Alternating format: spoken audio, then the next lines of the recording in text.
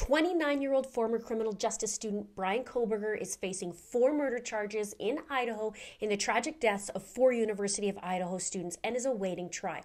The horrifying event unfolded on November 13, 2022 in Moscow, Idaho, near the campus of Washington State University, where Brian attended. And the 4 victims were all fatally stabbed, with the exception of 2 roommates who were in that house that night but unharmed. Brian is denying any involvement in the killings, although there's some pretty sketchy evidence against him, including DNA found on the murder weapon's knife sheath, which was a DNA familial match to his dad when tested and led back to Brian. And the murder weapon, which was a knife, has never been found, and in court there have been several motions brought forward by the defense, not to mention other updates in the case. We're going to dive into the particulars and talk about some major updates that pertain to this tragic case. I'm Linda with It's a Crime, so now let's get into it. Back in May of 2023, the judge entered a not guilty plea for Brian Kohberger on his behalf. The severity of his charges has him facing the potential of the death penalty, which looms over the upcoming trial. It was initially set for October 2nd, but Brian waived his right to a speedy trial, and even now, things might be postponed for an extended amount of time, unfortunately. The defense, led by Ann Taylor, is thinking summer of 2025 is a more of a down-to-earth timeline, which at the time of this recording is still at least 15 months away. Ann Taylor asked the court to delay the trial until then. She argued they're drowning in a sea of evidence with thousands of photos, videos, and over 400 witnesses to sift through. The prosecution is hoping for the trial a lot sooner and would like it to happen this summer of 2024. Latah District Judge John Judge didn't agree or disagree about the date or come to anything definitive, but he did acknowledge the families and stressed the importance of a smooth trial without retrials. He apologized to the families and said, "My heart goes out to the victims. I can't even imagine the pain, the grief, because you can't really go forward with your life with this hanging over your head, so I'm sorry." And in a major step in the case, Brian Kohberger's defense team has filled a request for a change of venue in his murder trial, and the defense attorney, Ann Taylor, argues that the pretrial publicity, inflammatory media coverage, and the small size of the community of Moscow, where the 4 students were killed, make it impossible for Kohberger to receive a fair trial. Moscow has a population of just under 26,000 people as of 2021. And the defense highlighted that even widening the jury pool won't cut it, given the deep-seated biases. They are aiming for a hearing by the end of April to find out about the potential relocation. And on the flip side, prosecutor Bill Thompson is pushing back, saying Latah County deserves a shot at seating a jury since the crime occurred there. He stated that moving the trial won't matter as people around the world have heard about this case and has global notoriety. Note, we heard arguments in the Idaho case of Lori and Chad Daybell where they requested a change of venue and it was in fact granted. So do you think that they will do the same in this case and move the venue? Comment below.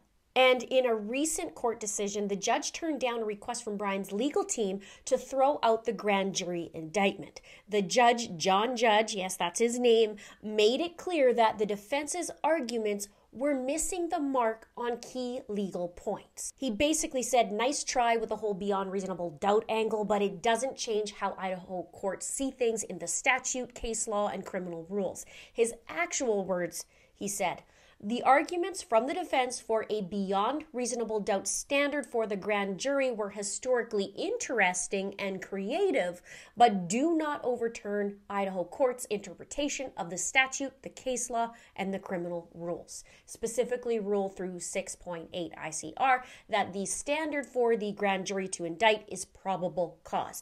Therefore, the court denies Kohberger's motion to dismiss the indictment based on his claim of inaccurate instructions to the grand jury in order to warrant an indictment. The judge highlighted that grand juries aren't trial juries, they're more like evidence screeners for proceeding to potential trials. He also pointed out that the defense missed some language in the statute about this being decided by a trial jury, giving a bigger picture. The judge, though, did give a nod to Brian's legal team, appreciating their hustle for his rights. He said no one should fault the public defender for making these arguments on Kohberger's behalf. Quite the opposite. We should celebrate that Kohberger's legal team is putting up a vigorous fight on his behalf, ensuring that his rights are respected through the legal process. All too often, public defenders put up no real fight, often because the system deprives them of the resources needed to function well. Now, this is interesting also to me because I often wonder what kind of conversations Brian Kohberger has with his defense team, especially with him having the education he does, don't you think?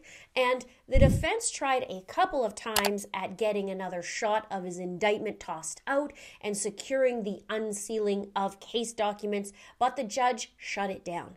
Brian wanted the court to unseal a motion to dismiss the case and wanted the public to be able to access it, since they said the public has a right to be informed on the motion and the pleadings, even though there's a gag order currently in place. And in other news, for those of you who don't know or haven't heard, back in December of 2023, they demolished the house the students were living at on 1122 King Road in Moscow, Idaho, and where they were brutally murdered. And this topic has been quite controversial. I'm curious what you think about it, because according to the former FBI agent Jennifer Koffendorfer, she's saying that the house being destroyed before trial is a mistake. She thinks that the reason that the prosecution didn't object to it was because she believes they are quite confident in the case against Brian Kohberger. As for the defense, she said, I think the defense isn't objecting because they don't want those jurors in there to see the scene, even though it's cleaned up to the degree it could be. Now, what are your thoughts on this? Do you think the house should have stayed until the trial was finished? Leave a comment below. And Jennifer Koffendorfer goes on to say that what the court will rely on is video imaging, but of course jurors won't be able to physically walk through it and understand the timing or experience the line of sight and these types of things. Now, in case you didn't know or don't remember, the suspect was in and out of that house, it was said, in 15 minutes. Now, one other important aspect of the case is one of the surviving roommates witnessed someone in the house wearing all black and a mask, describing him with bushy eyebrows. The jurors won't have the opportunity or feel of being there and seeing where that witness was or where she saw him or the line of sight in person. Now, Koffendorfer said, I equate it to watching a video if you are house shopping. She said, you watch the video, then you go to the house and you say, wait, those stairs are creaking, or the ceiling is lower, or wow, these rooms are so small. There is nothing that can take the place, she says, of going to that crime scene. And the pros of keeping it standing far outweigh the cons of tearing it down. If I were a juror, she said, I would want to go.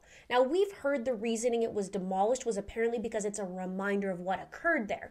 Understandable in some aspects, but I find that a bit odd as well. But here we are. And the University of Idaho took that house over. And the university said, it is the grim reminder of the heinous act that took place there. While we appreciate the emotional connection some family members of the victims may have to this house, it is time for its removal and to allow the collective healing of our community. This is said by Scott Green, the president of the University of Idaho. Now, I don't know how I feel about this. I feel like the victims' families have a little more pull and should have a little more say, or a lot more say, in my opinion, than the president of the university calling the shots on it. But maybe I'm missing something. Let me know what you think below what that is. Also, I want to say it's not just about the connection to the house. I feel it's the connection, and maybe you agree, to the fact that justice will be served, and then after that, then the house can go. What do you think? Now, some of the victims' families are okay with the decision and the demolition, and some aren't. One of the victims, Kaylee Gonsalves, her family said in a statement given to Brian Enton of News Nation, they said, "The family has stressed tirelessly to the prosecution and the University of Idaho the importance evidentiary and emotionally that the King Road house carries, but nobody seems to care enough. It's like screaming into a void. Nobody is listening, and everyone tells you how sorry they are for the decision, but the family's opinion isn't a priority." And Kaylee's family all have been very vocal from the very beginning in this case, especially her dad, Steve. While another victim's family, Ethan Chapin, his family has the opposite opinion and supports the decision to demolish the house, saying, "We're supportive of the decision to take down the King Street house for the good of the university, its students, including our own kids, and the community of Moscow." The house was demolished on December 28th, and according to reports, once the house was knocked down, they hauled what was left to a processing facility, and it was said that the remaining pieces were buried deep underground due to concerns people will try and take souvenirs from the wreckage. Now, also in recent news, Kaylee's parents were interviewed, and they talked about the position in which their daughter was found in and a bit about the room. And the way that room's put together, if you come through that door, you can't get out of that room. Totally trapped. Yeah, you're in tiny, a bed. Tiny room. The bed was the entire room. You could barely open up the door without swiping the foot of the bed. And it was wall. You know, the headboard was up against the wall. The side where Kaylee was on was up against the wall. And if you can imagine Kaylee in an upright sort of position, up in the corner, slumped. I mean, she was trapped. I do have something to say about this new piece of information in another upcoming video, so stay tuned for that and be sure to set your notifications. Now, video isn't allowed by the media in court, but it has been granted on the judge's YouTube channel, so we're able to see the hearings and hopefully trial when we get there. I do hope that Brian's trial is sooner than later. Another year and a half is certainly a long way away, but as we know, it does take some time. You know, it does take that long sometimes, and we've seen many cases where that happens. And really, this isn't exactly the easiest of cases, is it? Check out my playlist on the case right here, and be sure to subscribe so you can see my new videos on the case. I have an interesting upcoming one you may just want to see. Thank you so much for watching. Stay safe out there.